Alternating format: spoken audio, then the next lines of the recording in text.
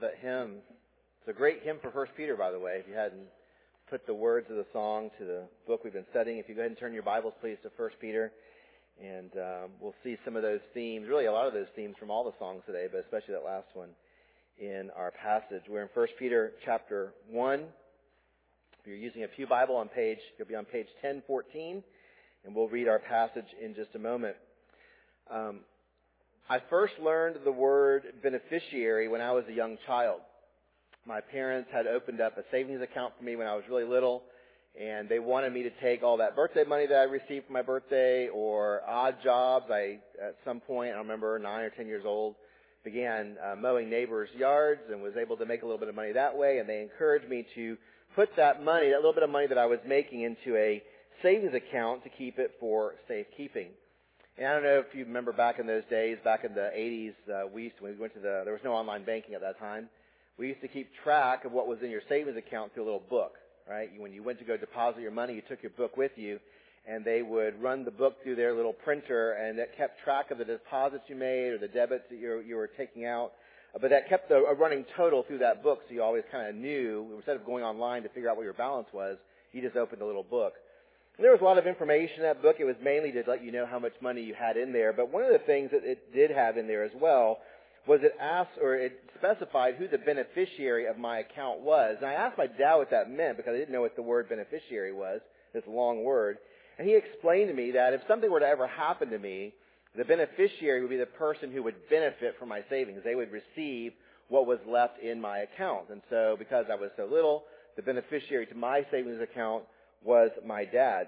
So he would be the one to benefit from all that money that I was receiving for my birthday or that I was making through mowing the yards. It would benefit him in case something should happen to me. Now, I like that word beneficiary because it's a great descriptor of our passage today. In 1 Peter chapter 1, verses 3 through 9, Peter has been encouraging his readers with the truth that there is an inheritance waiting for us in heaven. And although it is ours, we haven't yet received the totality of it. Just almost like a savings account, right? You put your money in the bank, it's yours, but you're not tapping into it yet. And we have this inheritance that's being reserved for us in heaven. It is ours, but we haven't received the totality of it yet. But we will realize it. We will get the benefit of it, the full benefit of it, at the end of the age. And so we are the beneficiaries of what God has promised in salvation. We have received this great salvation, and we are the beneficiaries. We are the ones who benefit from that salvation He has given to us in Christ. In today's passage, Peter unfolds how it is that we are beneficiaries. The promise of salvation precedes us, and not all who observe the workings of salvation participate in it. It is for us, and we are the ones who benefit from it. And so I want to look today at 1 Peter chapter 1, verses 10 through 12, and consider how it is that we are beneficiaries of God's salvation. So let's look at our passage, 1 Peter chapter 1, beginning in verse 10. Concerning this salvation, the prophets who prophesied about the grace that was to be yours searched and inquired carefully, inquiring what person or time the Spirit of Christ in them was indicating when He predicted the sufferings of Christ and the subsequent glories. It was revealed to them that they were serving not themselves, but you, in the things that have now been announced to you through those who preach the good news to you by the Holy Spirit sent from heaven, things into which angels long to look. What we have here in these 3 verses is the conclusion to this part of the letter. We mentioned in the very first week that Peter used the standard pattern of a Roman letter.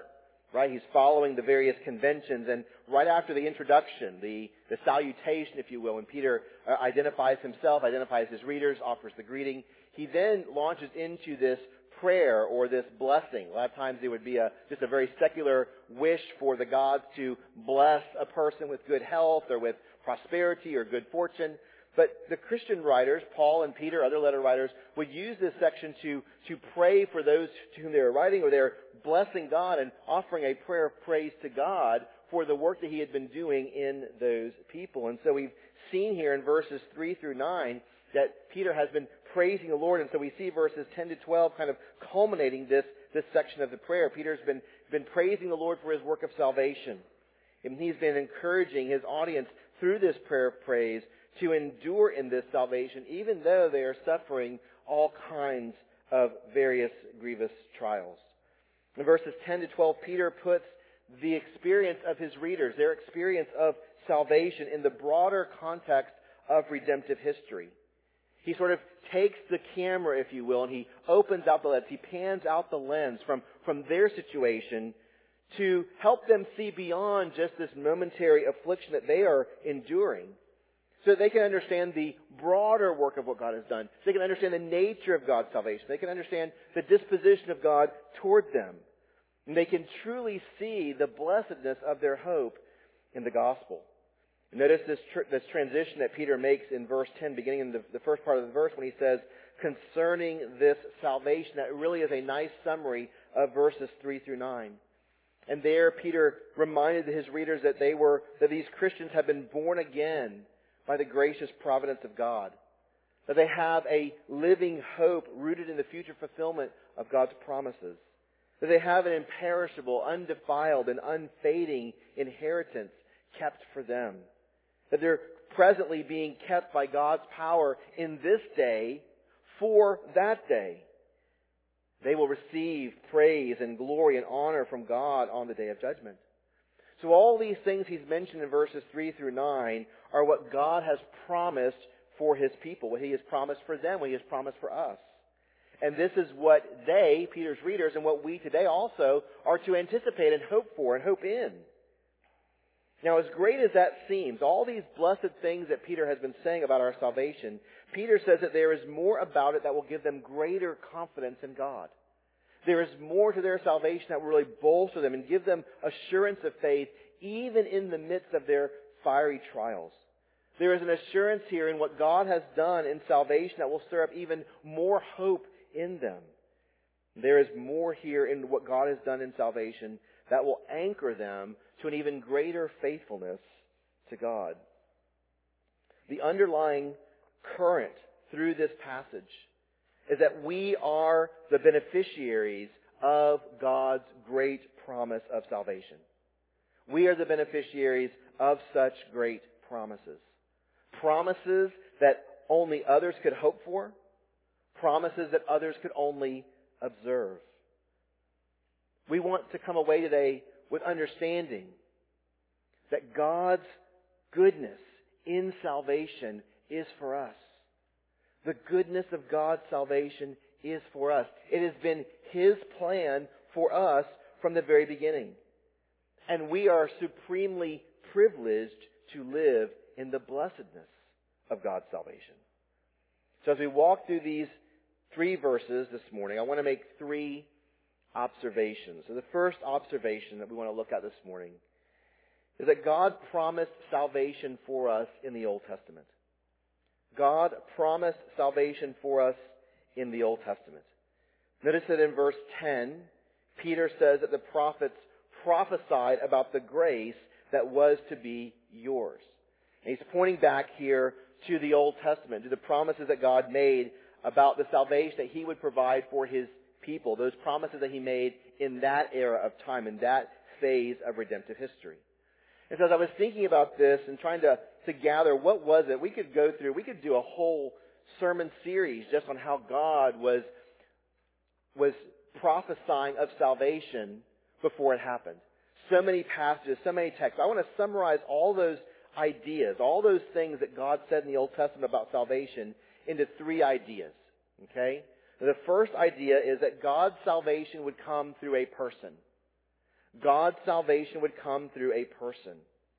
This was the promise that God made to Adam and Eve right after they sinned in the Garden of Eden. So go all the way very back to the very beginning of the Bible, Genesis chapter 3, after creation, after Adam and Eve ate the forbidden fruit and sinned, we see the promise that God made to them immediately, at that moment, at the very beginning of human history. Remember that Adam and Eve's sin had broken fellowship between them and God, and then by them, through them, for us. We no longer have fellowship with God because of our sin. Sin breaks fellowship with God. Human beings incur a death sentence for that sin. That's how that broken fellowship is manifest, how it is expressed. There's no longer any communion between God and man because of sin, and because of our sin, there is a death sentence. We are all will die physically. We are all eternally disfellowshipped from God, objects of His wrath, condemned for eternity. But we see that in that moment, though what Adam and Eve did ruptured human fellowship with God, God graciously promised that He would save Adam and Eve and their posterity through the woman's seed, through her offspring. We read in Genesis 3:15, where the Lord says, I will put enmity between you. And He's directing this to the serpent, to the devil. I will put enmity between you and the woman, between your offspring and her offspring. He shall bruise your head, and you shall bruise his heel. What God is saying there is that He would raise up one of the woman's offspring, one of her seed. And that salvation for Adam and Eve and salvation for humanity would come from that offspring. But the Savior that God would send would not simply be a human being. He would also be a king, or the Hebrew word that would be used in the Old Testament era, the word Messiah. God, this person whom God would send to bring salvation, would be a king, would be the Messiah. Now, later in the Old Testament, we understand, starting with the time of Samuel and Saul, David, Solomon, and so forth, God gave His people a king to represent Him and to implement His kind of rule over them. And to a certain degree, David presided over such a reign. David presided over a period of prosperity and security and God's blessing. He instituted a just rule over God's people. But David's descendants failed miserably to sustain what God accomplished through David. So, what did God do? God promised His people through the prophets that He would raise up a future descendant of David to save His people from their enemies and inaugurate God's perfect rule over His people. A rule that would be characterized by perfect justice and perfect peace and prosperity and perfect joy. We read an example of this kind of prophecy, of this kind of promise, in Isaiah chapter 9, verses 6 and 7. We often hear this at Christmas time, but it's good any day of the year. For to us, Isaiah says, a child is born. To us a son is given. And the government shall be upon His shoulder, and His name shall be called the Wonderful Counselor, Mighty God, Everlasting Father, Prince of Peace. Of the increase of His government and of His peace there will be no end. On the throne of David and over His kingdom, to establish it and to uphold it with justice and with righteousness, from this time forth and forevermore. The zeal of the Lord of hosts will do this. So the messianic hope that Isaiah spoke of permeated the entire Israelite nation for generations. The people of Israel clung to this promise. They looked for this child. They looked for this day of salvation because they were languishing under the burdens that they had brought upon themselves by their own sinfulness. And so in the midst of all this, in the midst of their burdens, in the midst of languishing, in the midst of being subjected to the consequences for their own sin, God graciously announced through the prophets that He would send one, not merely to lift the burdens, but He would send one to take away the sin that had caused those burdens. He wouldn't just simply take away the consequences of sin, He would take away the sins themselves. So God promised in the Old Testament through the prophets, as they're prophesying about the grace that was to be for them, He is saying that salvation, God promised that salvation would come through a person. Secondly, He says that God's salvation would come through a covenant. God's salvation would come through a covenant. A covenant simply refers to an agreement between two parties, each party committing something, to do something for the other. In the Old Testament, we see God making several covenants with individuals and with people, with the people of Israel as a nation. And in each of those covenants, God committed Himself to saving His people. But sort of the one covenant that really undergirds much of the Old Testament is the Old Covenant. And in the Old Covenant, we see that the Israelites failed to keep their covenant obligations. They failed to submit to God's authority. They did not obey the law that He gave to them. And so by their own disobedience, they broke this covenant that God had made with them. And though God was not obligated to commit Himself to Israel, He did promise that He would make a new covenant with them. And this covenant would not only replace the old covenant, it would be the means by which sinful people could enter back into a relationship with God. A relationship that would eternally save them, and an eternal covenant that would cause them to live in fellowship with God forever. It would be through this covenant that they would eternally know His grace. And again, we see an example of this in Ezekiel chapter 36, verses 25 and 27, where God says through the prophet, I will sprinkle clean water on you, and you shall be clean from all your uncleannesses, and from all your idols I will cleanse you. And I will give you a new heart, and a new spirit I will put within you. And I will remove the heart of stone from your flesh, and give you a heart of flesh. And I will put my spirit within you, and cause you to walk in my statutes, and be careful to obey my rules. So Ezekiel's prophecy of the new covenant indicates what God would graciously do to save His people. He would cleanse them of their sins. He would remove the stain of sin from them, the stain of sin that impedes relationship with God. He would also give them a new heart and a new spirit. Or we can use Peter's language from verse 3, He would cause them to be born again. This is the line, this is the thread that runs from Ezekiel through the New Testament to Peter. What Ezekiel is prophesying here is that God would cause His people to be born again to a living hope. It would be through God's gracious work of salvation that they would truly be alive, and that He would give them the capacity to obey His laws and to be faithful to all that He commanded them. So this new covenant provides the framework for salvation, so that God's people can not only experience God's salvation, but so that we can live according to it. It's one thing to save us, it's another thing to give us the Spirit so that we are able to walk in that salvation. That was part of the problem of the Old Testament, that the people could have their sins forgiven by these animal sacrifices, but they were not empowered to walk in God's way. And so the prophets here prophesied that God's salvation would be mediated by a new covenant. And thirdly, we see that God's salvation would also come through a sacrifice. So as the prophets are prophesying, they said that God's salvation would come through a person, it would come through a covenant, and finally it would come through a sacrifice. In order to save His people, the Savior that God would send would have to make a sacrifice. In order for them to live in a new covenant relationship with God, the Savior would have to make a sacrifice. And of course, the Old Testament emphasizes the importance of sacrifice to atone for sin, right? Think about what Paul says in Romans 6, right? The wages of sin is death. So if the wages of sin is death, the sinner must die for his sins. But God determined to save His people from death. And so if He's going to save them from death, He's got to do something with the sin.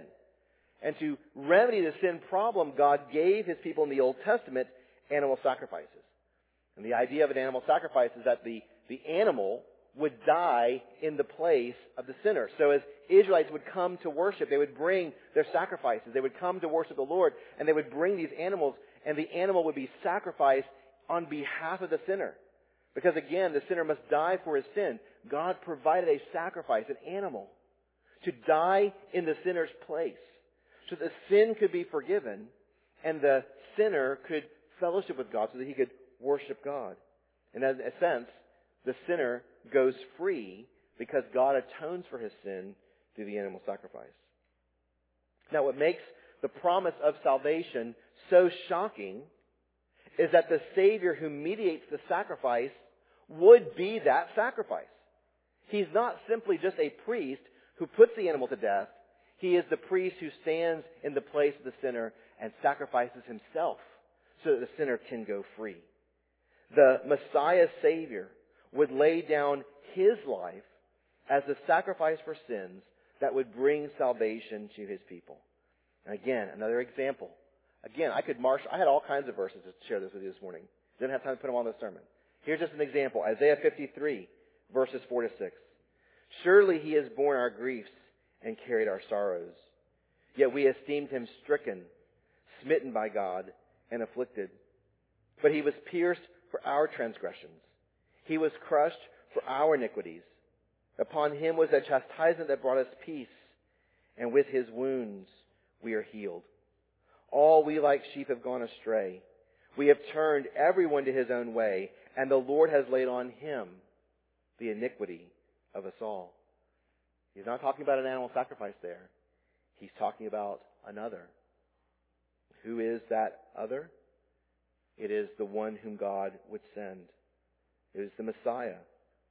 God promised through the prophets that the Messiah he was sending to inaugurate this new covenant would lay down his life as the means of redemption. God would save his people through that sacrifice.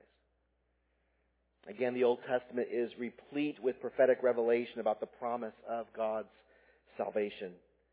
In fact, I would contend that the entire Old Testament, I tried to do this when we went through Judges, wanted us to see how it culminates in the way for the Savior, how it's culminating, how it's fulfilled in Jesus Christ. The entire Old Testament points to how God would save his people at a time in the future under the new covenant. The early church of the first century and beyond faithfully demonstrated over and over and over again how God revealed his plan of salvation through the prophet. I think of a guy like Irenaeus, who wrote a book back in the 2nd century called On the Apostolic Doctrine, before the New Testament was canonized and fully adopted by the church. He is defending the gospel, defending the faith from the Old Testament. How can he do that? Because all of the Old Testament is pointing to Christ. The prophets revealed the grace that was to be ours in Christ Jesus. Peter doesn't use a single proof text here in verse 10 or verses 10 to 12. But his repeated allusions to the Old Testament throughout the letter indicate his conviction that God's redemptive plan to save his people transcends the life experience of his readers. In other words, God was doing more than simply what was going on in the lives of the people that are receiving this letter. God had been working from eternity past to bring them to this point, so that the salvation that they are experiencing and trusting in and receiving the benefits from far surpass them and their paltry moment in time, even though they're suffering grievous trials. Peter goes even further in verses 10 and 11 when he says the prophets not only prophesied about this salvation, but he says that they looked for it and they hoped for it in their own day. Did you catch that in verses 10 and 11? He says, concerning this salvation, the prophets who prophesied about the grace that was to be yours searched and inquired carefully, inquiring what person or time the Spirit of Christ in them was indicating when he predicted the sufferings of Christ and the subsequent glories. In other words, they were asking those questions for themselves. They wanted this salvation for themselves. As they're prophesying this, they were hoping for it themselves. They wanted to participate in this salvation in their lifetimes. And that gives you something, some sense of understanding, some indication of the desperation they felt for their own need for this salvation. It gives you a sense of the indication, a sense of their hope for, their desperation for the glory that would come in this salvation, their great desire for that glory. They wanted to be born again. They wanted to have a living hope. They wanted to share in an imperishable, undefiled, and unfading inheritance in heaven. And so they searched, as they're prophesying these things, they searched, they inquired carefully about the times and the circumstances surrounding the fulfillment of God's promises in the hopes that it would be during their lifetimes. In fact, as I was thinking about this, I was imagining someone like Simeon. You remember Simeon from the New Testament, from the birth of Christ in Luke chapter 2? The Bible doesn't say that Simeon was a prophet, although he did prophesy in that moment. But he did have this expectation of the Messiah coming in his own day. Luke chapter 2, verses 25 to 32. Now there was a man in Jerusalem whose name was Simeon. And this man was righteous and devout, waiting for the consolation of Israel, the salvation of Israel. And the Holy Spirit was upon him. And it had been revealed to him by the Holy Spirit that he would not see death before he had seen the Lord's Christ. And he came in the Spirit into the temple. And when his parents brought in the child Jesus to do for him according to the custom of the law, he took him up in his arms and blessed God and said, Lord, now you are letting your servant depart in peace according to your word.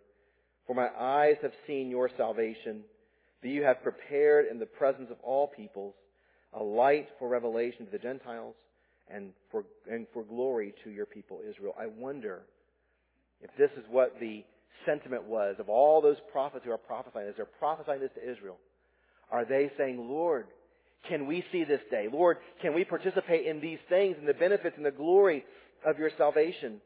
They wanted to be participants in it and not merely announcers of it. But Peter says it was not for them.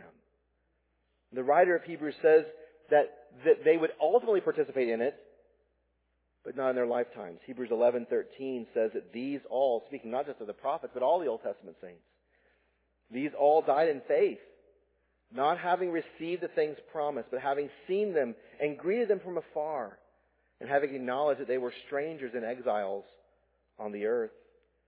And then in verse 39, Hebrews 11:39, and all these, again, the prophets, the saints, though commended through their faith, did not receive what was promised. They hoped for it. They wanted to participate in it. They were excited about it. They anticipated it. But it wasn't for them. But Peter goes a step further and says that these promises were not initially for the prophets, but they were for who? For you. Peter emphasizes his readers in this passage when talking about the promises of salvation to the prophets. In verse 10, he says, concerning this salvation, the prophets who prophesied about the grace that was to be yours, searched and inquired carefully. Verse 12, it was revealed to them that they were serving not themselves, but who? You. In the things that have now been announced to who? To you. Through those who preach the good news to who? To you. By the Holy Spirit sent from heaven. In other words, God, in God's providence, God announced the promise of salvation through the prophets for your benefit. And so Peter, as he's writing this to his readers, he wants them to understand that they are beneficiaries of an incredible promise. It's a promise that those who announced it wanted for themselves, but they could not participate in it in their lifetimes. God graciously ordained that Peter's readers would see and know the salvation that they have received. Because of this extraordinary blessing and privilege, they must hold fast to it. They must hope with an even greater hope. They must patiently and steadfastly endure the grievous trials before them. And they must keep walking faithfully according to God's commands. Because by God's grace, they will obtain this salvation that God promised. Well, friends, we are still living in this day. This era has not yet come to an end. What began with the death and resurrection of Jesus Christ continues. We have not yet reached that final day. The consummation of the age has not yet come, and so we are still living in this day of salvation. And we ought to be encouraged to know that God ordained this salvation for us. And we should also be encouraged to know that God ordained us for this salvation. We are still living in the day of salvation. We have entered into an eternal relationship with God through the new covenant. We have entered in the very same way that the generation of Peter's readers did. These glorious promises are already ours. And this should be an encouragement for us. God designed and directed this day of redemptive history for our advantage. Do you think about that? All of God's workings were for this purpose. And all of God's workings for this purpose were for us, for our advantage, for our benefit. We have been privileged to receive it and enter into it. But it also means that God has given us the grace to endure the various grievous trials that are the ordinary lot of all Christians. And we can endure these trials, as we saw last week, knowing not only what is ours now, but also what will be ours when we obtain the outcome of our faith, the salvation of our souls. And we can live faithfully, according to God's holy character, according to our new holy identity, and according to God's holy commands that He sets before His people. So we have seen in this passage that God had promised to us this great salvation, His salvation, in the time of the Old Testament. Observation number 2, we see in this passage that we have received God's promise of salvation through the gospel. We have received God's promise of salvation through the gospel. Now, Peter's point in verses 10 to 12 is that we have received the salvation that God promised in the Old Testament era. But how was that promise fulfilled, and how have we received it?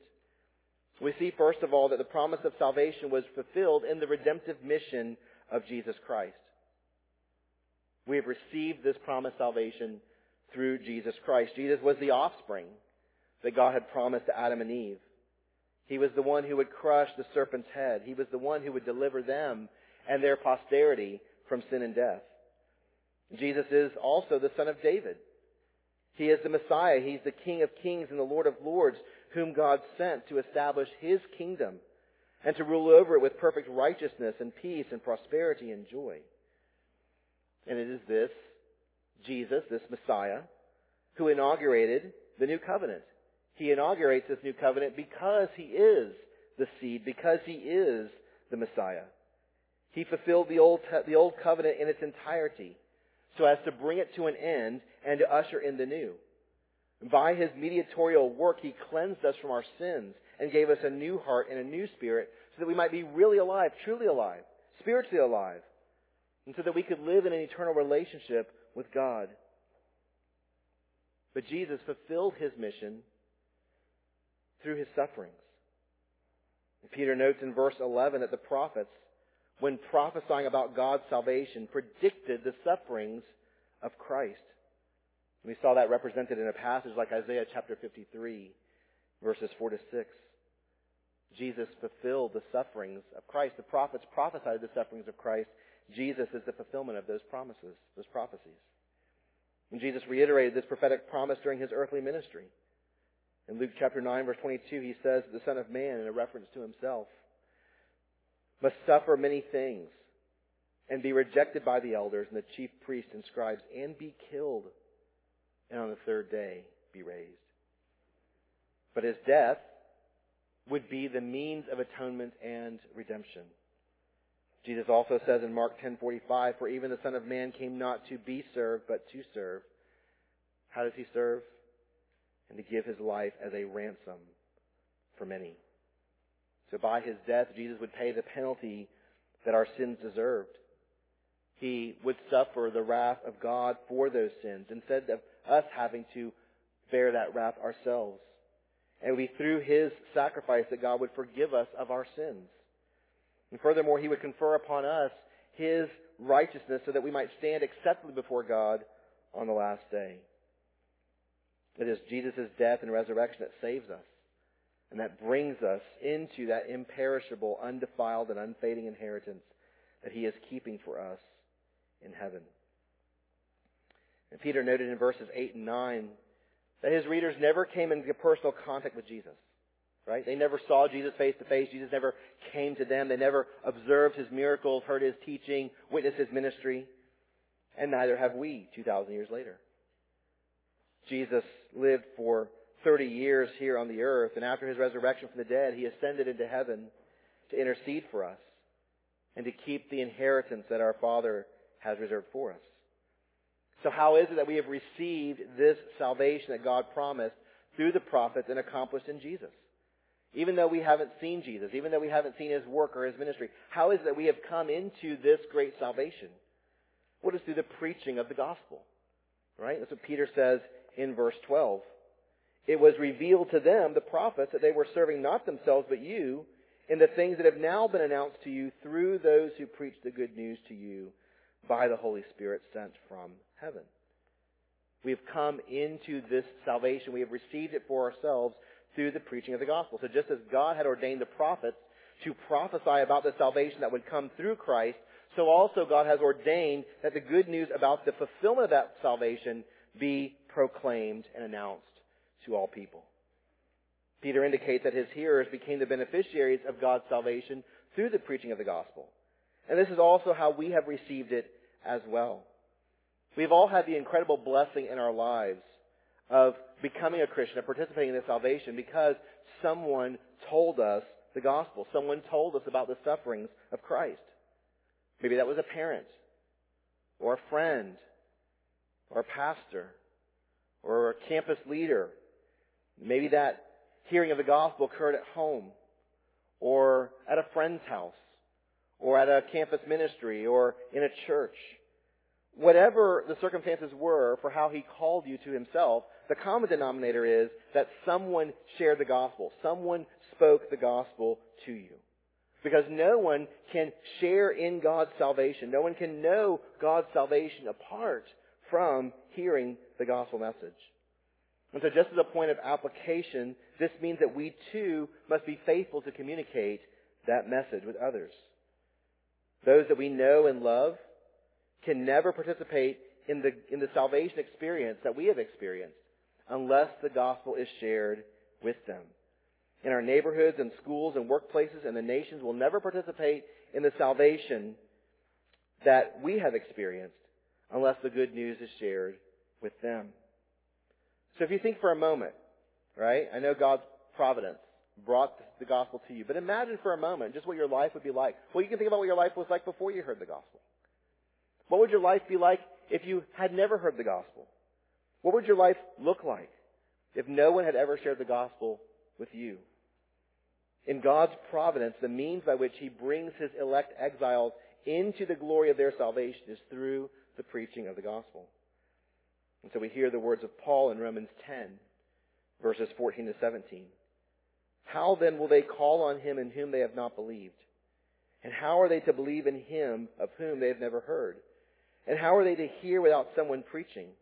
And how are they to preach unless they are sent? As it is written, how beautiful are the feet of those who preach the good news. So faith comes from hearing, and hearing through the word of Christ. So the point that Peter is making here is that what the prophets could only foretell, and what the prophets desperately wanted for themselves, his readers have received. By God's electing and providential grace, Peter's readers had lived in the day when those promises had become a reality. And by God's grace and providence, someone had shared this good news with them so that they could believe and trust in Christ. And what was true for those readers in Peter's day is true for us who are living nearly 2,000 years later. We have received these same promises through the preaching of the gospel. As Peter winds up here in verse 12, he wants us to understand that this salvation is no small thing. Let's see the last observation. Observation number 3. We are supremely blessed because of God's salvation. We are supremely blessed because of God's salvation. And I won't belabor this point because this has really been the topic of the last 3 sermons. But I think it is worth noting briefly again. It is no small thing to have received God's salvation. On the contrary, we are abundantly blessed. We are supremely blessed because we have received it. And what have we received in God's salvation? Well, Peter says a couple of things. He says, first of all, in verse 10, that we have received grace. Concerning this salvation, the prophets prophesied about the grace that was to be yours. I think he's using the word grace here as a synonym for salvation. And the idea here is that we have received this salvation by grace. We've done absolutely nothing to merit God's salvation. We've contributed nothing to our salvation except for our own sin, by which God graciously provided that salvation. God has been gracious beyond all comprehension to save us of our sins and to make us His people. We are supremely blessed because we have received His grace. He also says in verse 12 that we have received the Holy Spirit. As Ezekiel prophesied in Ezekiel 36, 25 to 27 we read earlier, the Holy Spirit is the promise of the new covenant. Every believer hears the gospel by the Holy Spirit. And every believer is born again because of the work of the Holy Spirit. And every believer receives the Holy Spirit, and His abiding presence remains with us daily, encouraging us in the promise of salvation, helping us to live out our salvation, and preserving us for the glorious realities of our salvation at the revelation of Jesus Christ. The Old Testament prophets did not have the Holy Spirit in the same way that we do. To be sure, the Holy Spirit inspired them, Peter says, to predict the sufferings of Christ and its subsequent glories. but they didn't fully understand what the Spirit was revealing to them, and they didn't inwardly experience the life of the Spirit that is given as a promise to every believer in the new covenant. So part of the blessing of salvation is the Spirit's presence abiding in our lives, confirming our salvation, working out our salvation, and preserving us for our salvation. We are indeed supremely blessed.